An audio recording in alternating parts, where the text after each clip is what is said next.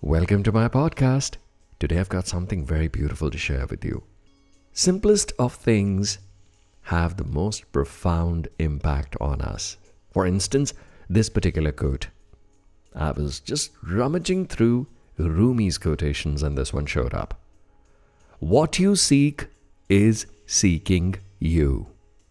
Now, The Secret, Law of Attraction, all of them have been doing the rounds in recent years, gaining immense popularity as profound universal truths.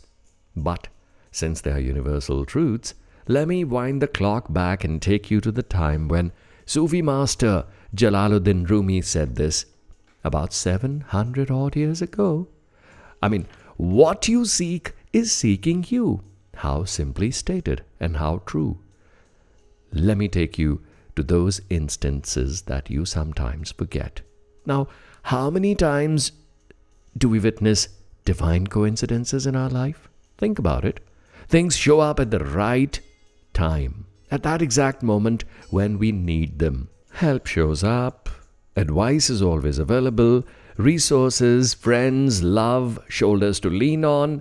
Everything will appear miraculously and magically just when we need it. Not a moment early, not a second late. Because we had asked the universe to provide. And it did. Universe always delivers, and all we had to do was seek with all our heart. It's just that when it arrives, we forget that we had done the asking a long time ago. We'd done the homework. Take, for instance, this message. You're hearing it at this precise moment because you were seeking it. And I'm delivering it to you, talking to you through technology's little wonder because I've been aching to deliver this message to you.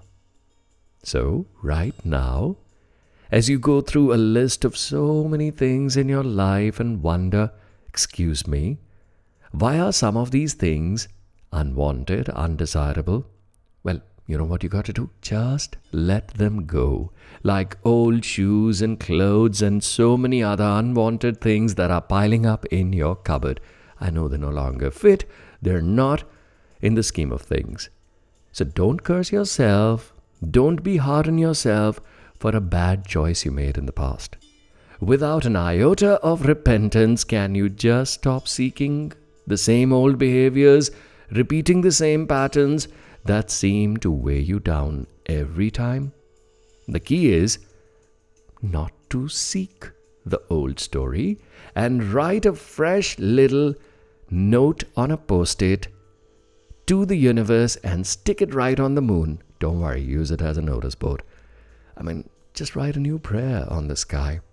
Every time you catch yourself seeking something old like anger, sadness, negative thought pattern, just exchange it for some full of sunshine, happy feeling and start seeking joy. We are these huge, great magnets that are constantly attracting our own futures. Happiness, success, joy and fulfillment. They want to rush to you and just hug you tight, and they just never want to let go, and they want to hold forever. So please start seeking them. Start seeking them, and always remember Rumi Baba says, what you seek is seeking you. What you seek is seeking you. Thank you.